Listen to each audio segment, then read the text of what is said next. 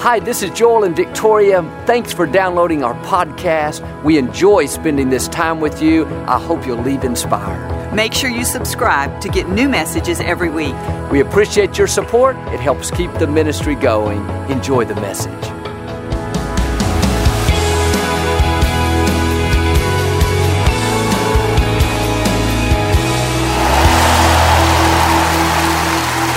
Well, God bless you. It's always a joy to come into your homes. We love you. We know God has great things in store for you. And if you're ever in our area, I hope you'll stop by and be a part of one of our services. I promise you, we'll make you feel right at home. But thanks so much for tuning in today. And again, thanks for coming out today as well. And I like to get started with something funny each week. And I heard about this little girl. She asked her mom how the human race got started. The mother explained how God created Adam and Eve, and they had children, and on and on. Here we are today. A few days later, she asked her father the same question. He explained how many years ago there were monkeys, and little by little they became more like people, and now here we are. Confused, she went back to her mom and said, "Mom, you said God created people. Dad says we came from monkeys. How can that be?" The mom said, "Oh, honey, that's easy. I told you about my side of the family. Dad told you about his." All right. Hold up your Bible. Say it like you mean it. This is my Bible. I am what it says I am. I have what it says I have. I can do what it says I can do. Today I will be taught the Word of God. I boldly confess my mind is alert. My heart is receptive. I will never be the same. In Jesus' name, God bless you. I want to talk to you today about leaving a legacy of faith. As we celebrate the resurrection of Christ, one thing we see is how Jesus went before us and paved the way for victory. He was crucified on the cross. They buried Him in the grave. But on the third day, He came out of that grave. And He said, "Because I live, you can live also." He won not only so we could win, but so that we could help others to win as well. And the life we live, the decisions we make, should make it easier on those that come after us.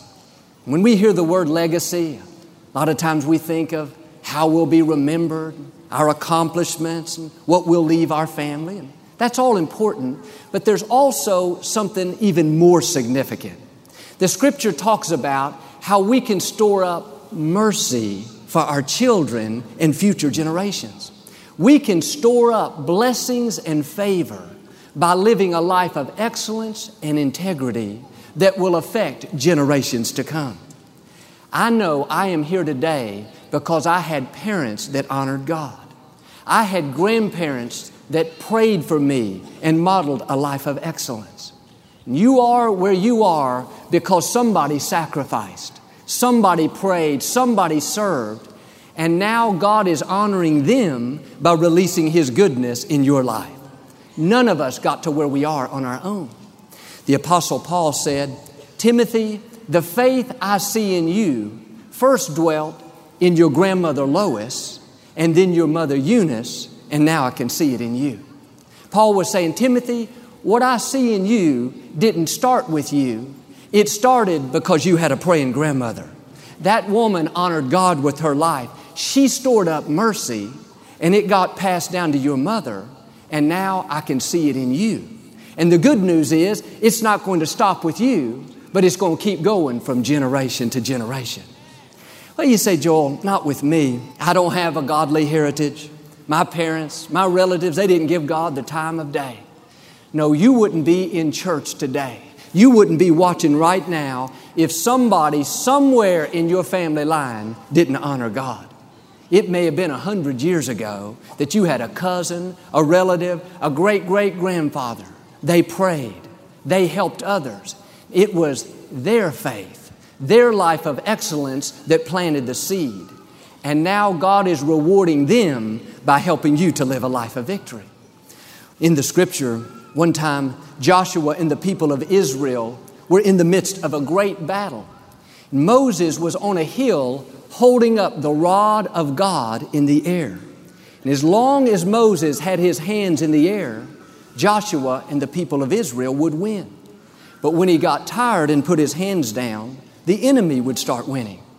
Moses realized what was happening. He got a couple men to help him keep his hands in the air. But what I want you to see is Joshua is down there winning the battle. He doesn't realize the only reason he's winning is because Moses is on the hill holding up his hands. Without Moses doing his part, Joshua and the people of Israel would have been defeated. And it's easy to think, well, I'm successful today, Joel, because I'm smart. I'm blessed because I'm a hard worker, because I'm talented. That's why I have a great life. And yes, that may be true in part, but you didn't get to where you are on your own.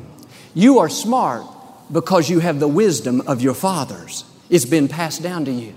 You are talented because your mother and grandmother worked hard to develop their gifts. And then they took time to teach you and to build your confidence. You got that good break, not because you were lucky, not because they just decided to offer you that position. No, somebody in your family line honored God. Somebody that you can't see is holding up their hands. They won so that you could win. My challenge to us today is live your life in such a way to cause others to win. Every right decision you make, you are holding up your hands. You're making it easier on those that come after you. Every time you resist temptation, you are winning for your children. Every time you are kind and respectful. Every time you help someone in need. Every time you come to church, serve and give, you are storing up mercy. It may be for your children, your grandchildren, or even 100 years from now, somebody in your family line will experience God's goodness because of the life that you've lived. It's interesting, in the book of Hebrews, it talks about a man by the name of Levi. I don't know that I fully understand it, but it says that Levi gave tithes and offerings while he was still in his forefathers' loins.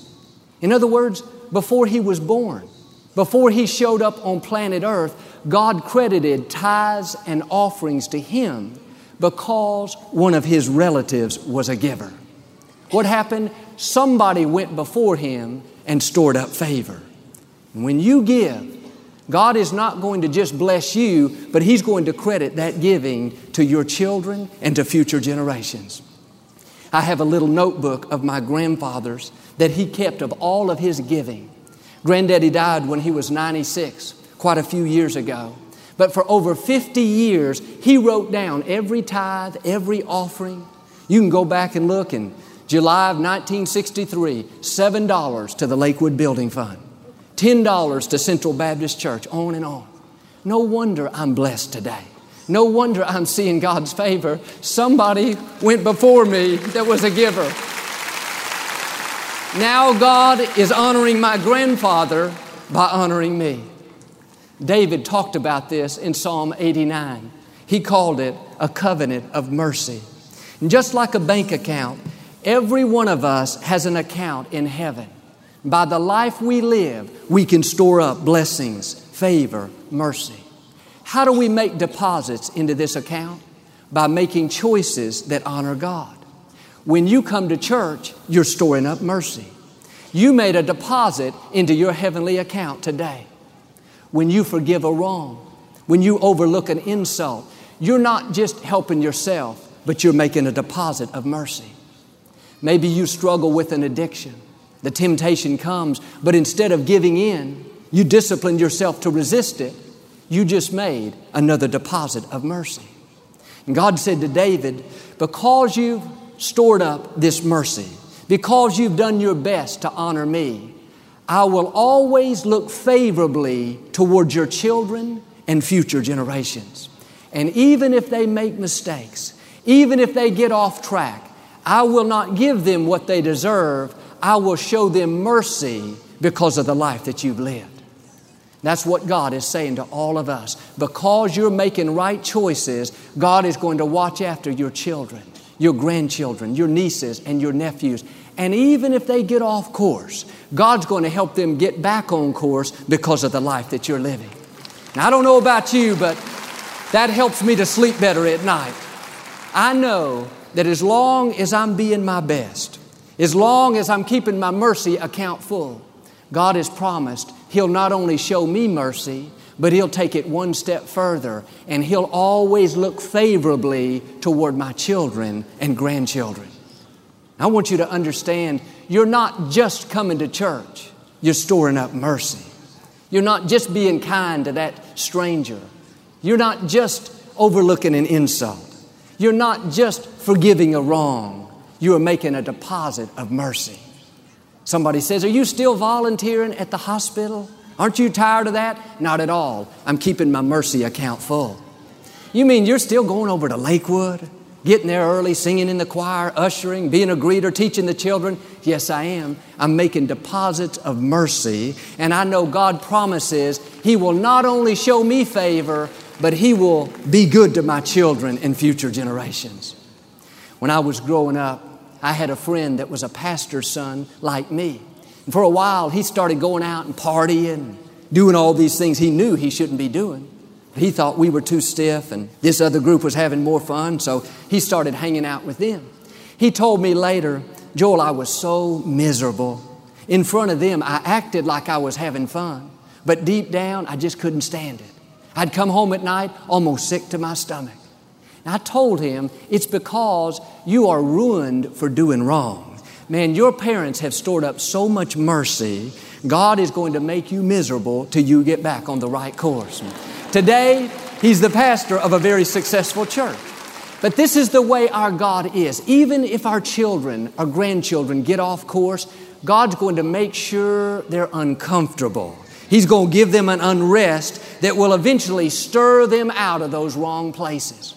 It may not happen overnight, but God will keep working on them, all because of the life of excellence that you have lived. This is what happened with David's children. 23 years after David died, his son Solomon was making very poor choices. He had married these foreign wives, and now he was starting to worship their idols. In 1 Kings, God said to him, Solomon, normally I would take the kingdom away from you. You've done wrong in my sight. However, I will not do it for your father David's sake. God was saying, Solomon, you deserve judgment.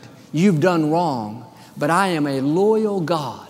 And your father David, even though he lived 23 years ago, he stored up mercy for you. And I'm not going to give you what you deserve. I'm going to show favor on you because of the life your father has lived. There's no telling how many things we've been spared because somebody in our family line made a deposit of mercy. All of a sudden we get a good break. A problem resolved and we think, man, I sure was lucky. That could have turned out bad. No, luck didn't have anything to do with it. It was because you had a grandmother that was praying. Or you had a great uncle that you never even met. He honored God, and now God is honoring him by helping you to get out of that trouble. Solomon eventually died, and his son took over the throne, Rehoboam. This was David's grandson. You would have thought he had learned to do what's right, but he didn't honor God. He was in the midst of all this turmoil. This was 57 years after David's death. God basically said the same thing to him. Rehoboam, I should send judgment for the wrong that you've done. Nevertheless, for my servant David's sake, I will not do it. Notice how this mercy is being passed from generation to generation, all because one man chose to honor God. You can be that man.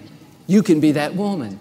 You can be that young person that will affect generations to come.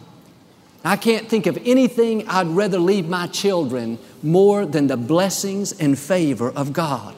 Living a life of excellence and integrity is worth more than leaving your children houses and cars and money. The Scripture puts it this way, a godly heritage is better than a heritage of great wealth. Let me challenge you. Keep being your best each day. You are sowing seeds for future generations.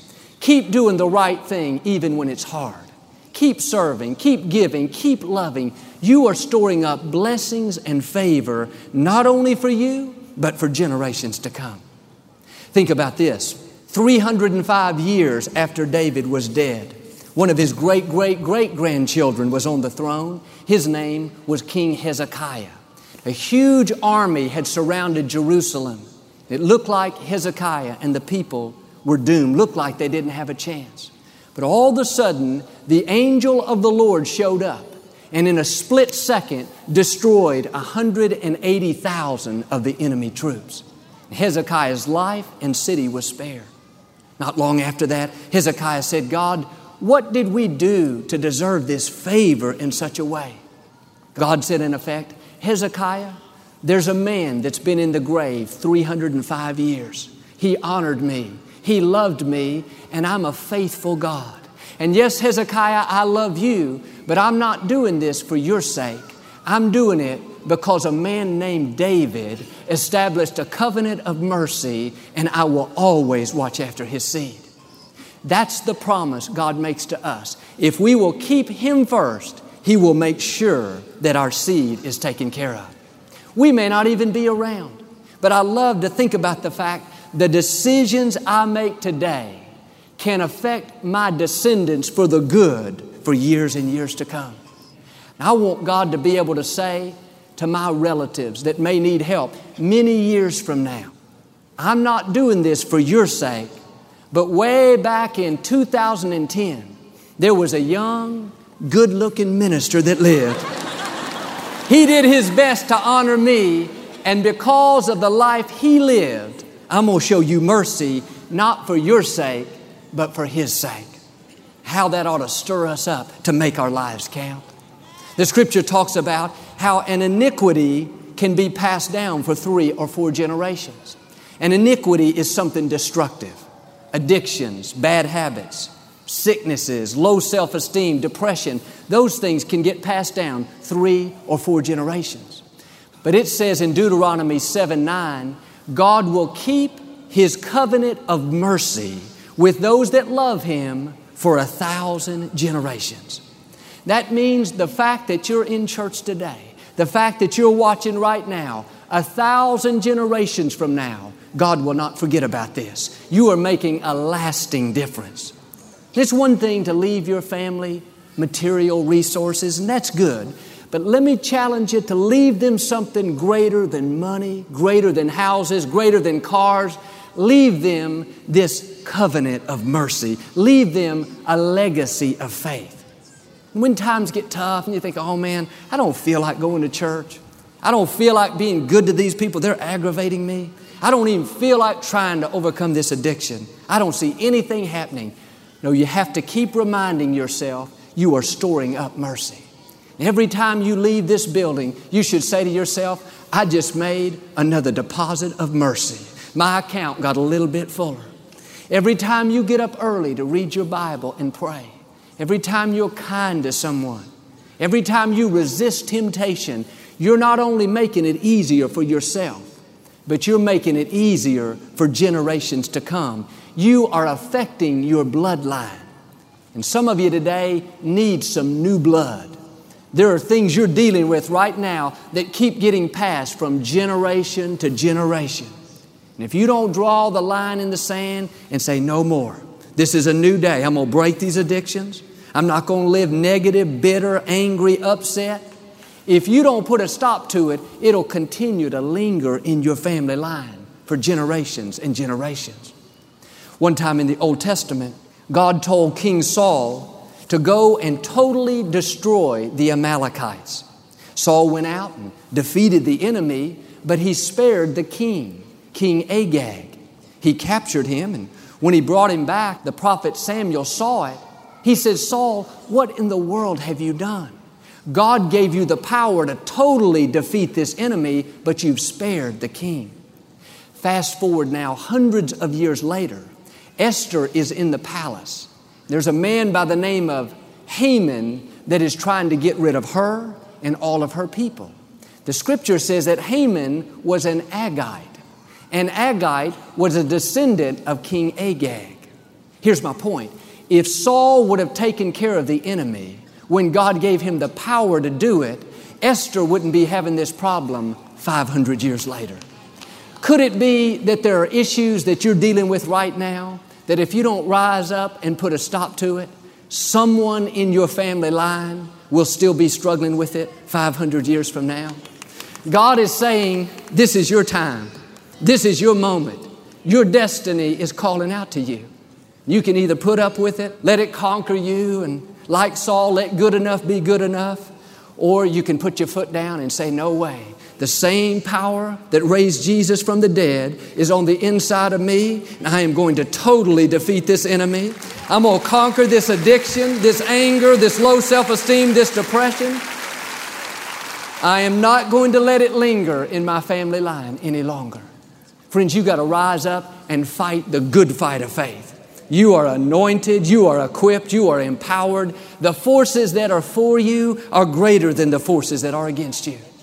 My declaration is we are putting a stop to every negative thing in our family line. Every curse is being broken. No sickness, no addictions, no bad habits, no depression, no low self-esteem is going to be passed any further. Today, the tide of the battle is turning. I read a story about Al Capone's lawyer. His name was Easy Eddie. Of course, Al Capone was the leader of the mafia in Chicago many, many years ago. And Easy Eddie had no integrity. He did whatever he had to keep Capone out of jail. He was extremely successful and compensated greatly for it. But Easy Eddie had a young son. Even though with all of his wealth and influence, he could give his boy the houses and cars and the best of everything, there were two things he could not give his young son, and it really bothered him. He could not give him a good name or a good example. He got to where he couldn't live with himself. Although he knew the consequences would be extreme, one day he went to the authorities and he told everything he knew about Capone, and he confessed to all the wrong that he had done. He was trying in some way to salvage his reputation and to teach his young boy that integrity and honor and excellence was so important. He ended up having to testify against the mob. And as most people expected, within a year, his life ended in a hail of gunfire outside his home. Many years later, during World War II, there was a young U.S. airman flying his fighter plane on a mission in the South Pacific. Not long after takeoff, he realized someone had forgotten to fill his fuel tanks. He couldn't complete the mission. He dropped out of formation, headed back to the mothership. On the way, he saw a squadron of enemy planes speeding toward his fleet, the one he just left. Without him, his fleet was totally defenseless. He had no way to contact them. The only thing he could do was to try to distract these planes and keep them from going after his friends. Even though he was outnumbered 10-1, he charged toward them, darting in and out like a madman. He dove at their wings and tried to clip their tails, doing everything he could. The whole time he was being hit with bullets. Smoke was everywhere. It looked like he didn't have a chance.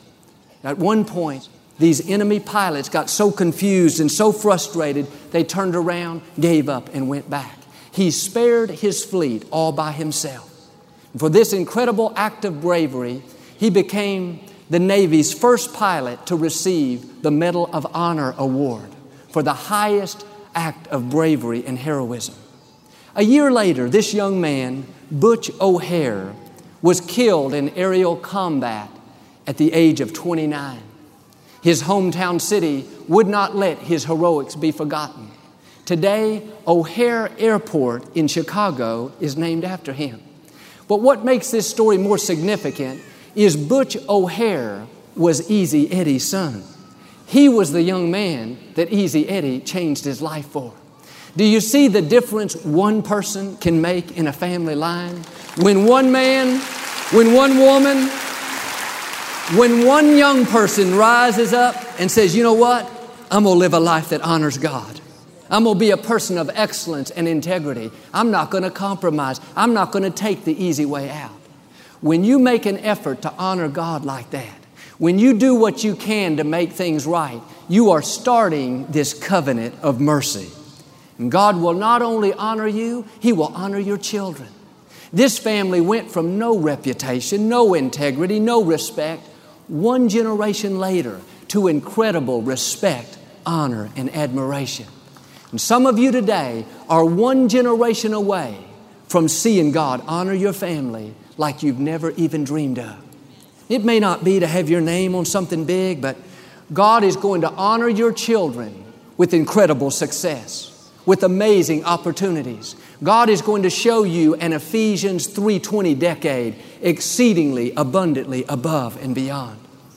You may have some things in your past, like Easy Eddie, that you're not proud of. But God is not interested in where you've been. He's interested in where you're going. Today can be a new day. You can be the one to set a new standard. You can be the one to fill your account of mercy full. You may come from what we call these long lines of generational curses. But the good news is there's something else called a generational blessing. And just as sicknesses and addictions can be passed down, how much more can faith, integrity, favor be passed down? Now I've learned this: the blessing will always override the curse. And as we celebrate the resurrection of Christ, one promise we can stand on is that Christ has redeemed us from the curse of the law. Let that inspire you to rise higher, to break every bondage, and to become everything God's created you to be. Jesus won the victory. Now let's take the power, the authority He's given us, and not only win for ourselves, but let's help someone else win. Let's make decisions that honor God and make it easier on those that come after us. After all, I don't want my relatives to serve God in spite of me. I want them to serve God because of me. I want them to be challenged by my faith, inspired by the excellence and integrity that they see. Remember, none of us got to where we are by ourselves. Somebody went before us to make it easier. Somebody held up their hands like Moses did for Joshua. I'm asking you today to hold up your hands and help somebody else win. Leave this legacy of faith. If you do this, you are storing up mercy. And God promises He will not only be good to your family line for 1,000 generations, but God will be good to you. He'll pour out His blessings and favor, and I believe and declare you will become everything God's created you to be, and you will see an Ephesians 3:20 decade, exceedingly abundantly above and beyond. Amen and amen. Do you receive that today? Well, we never like to close our broadcast without giving you an opportunity to make Jesus the Lord of your life. Would you pray with me? Just say, Lord Jesus, I repent of my sins. Come into my heart. I make You my Lord and Savior. Friends, if you prayed that simple prayer, we believe you got born again. Get in a good Bible-based church. Keep God first place. He's going to take you places that you've never dreamed of. Thank you for listening to the Joel Osteen Podcast. Help us continue to share the message of hope with those all over the world. Visit joelosteen.com/give hope to give a gift today. Thanks so much for listening to today's message. I hope you'll subscribe so you can receive the latest podcast to keep you inspired all through the week. We're praying for you. I know God's best is still ahead. We'll see you next time.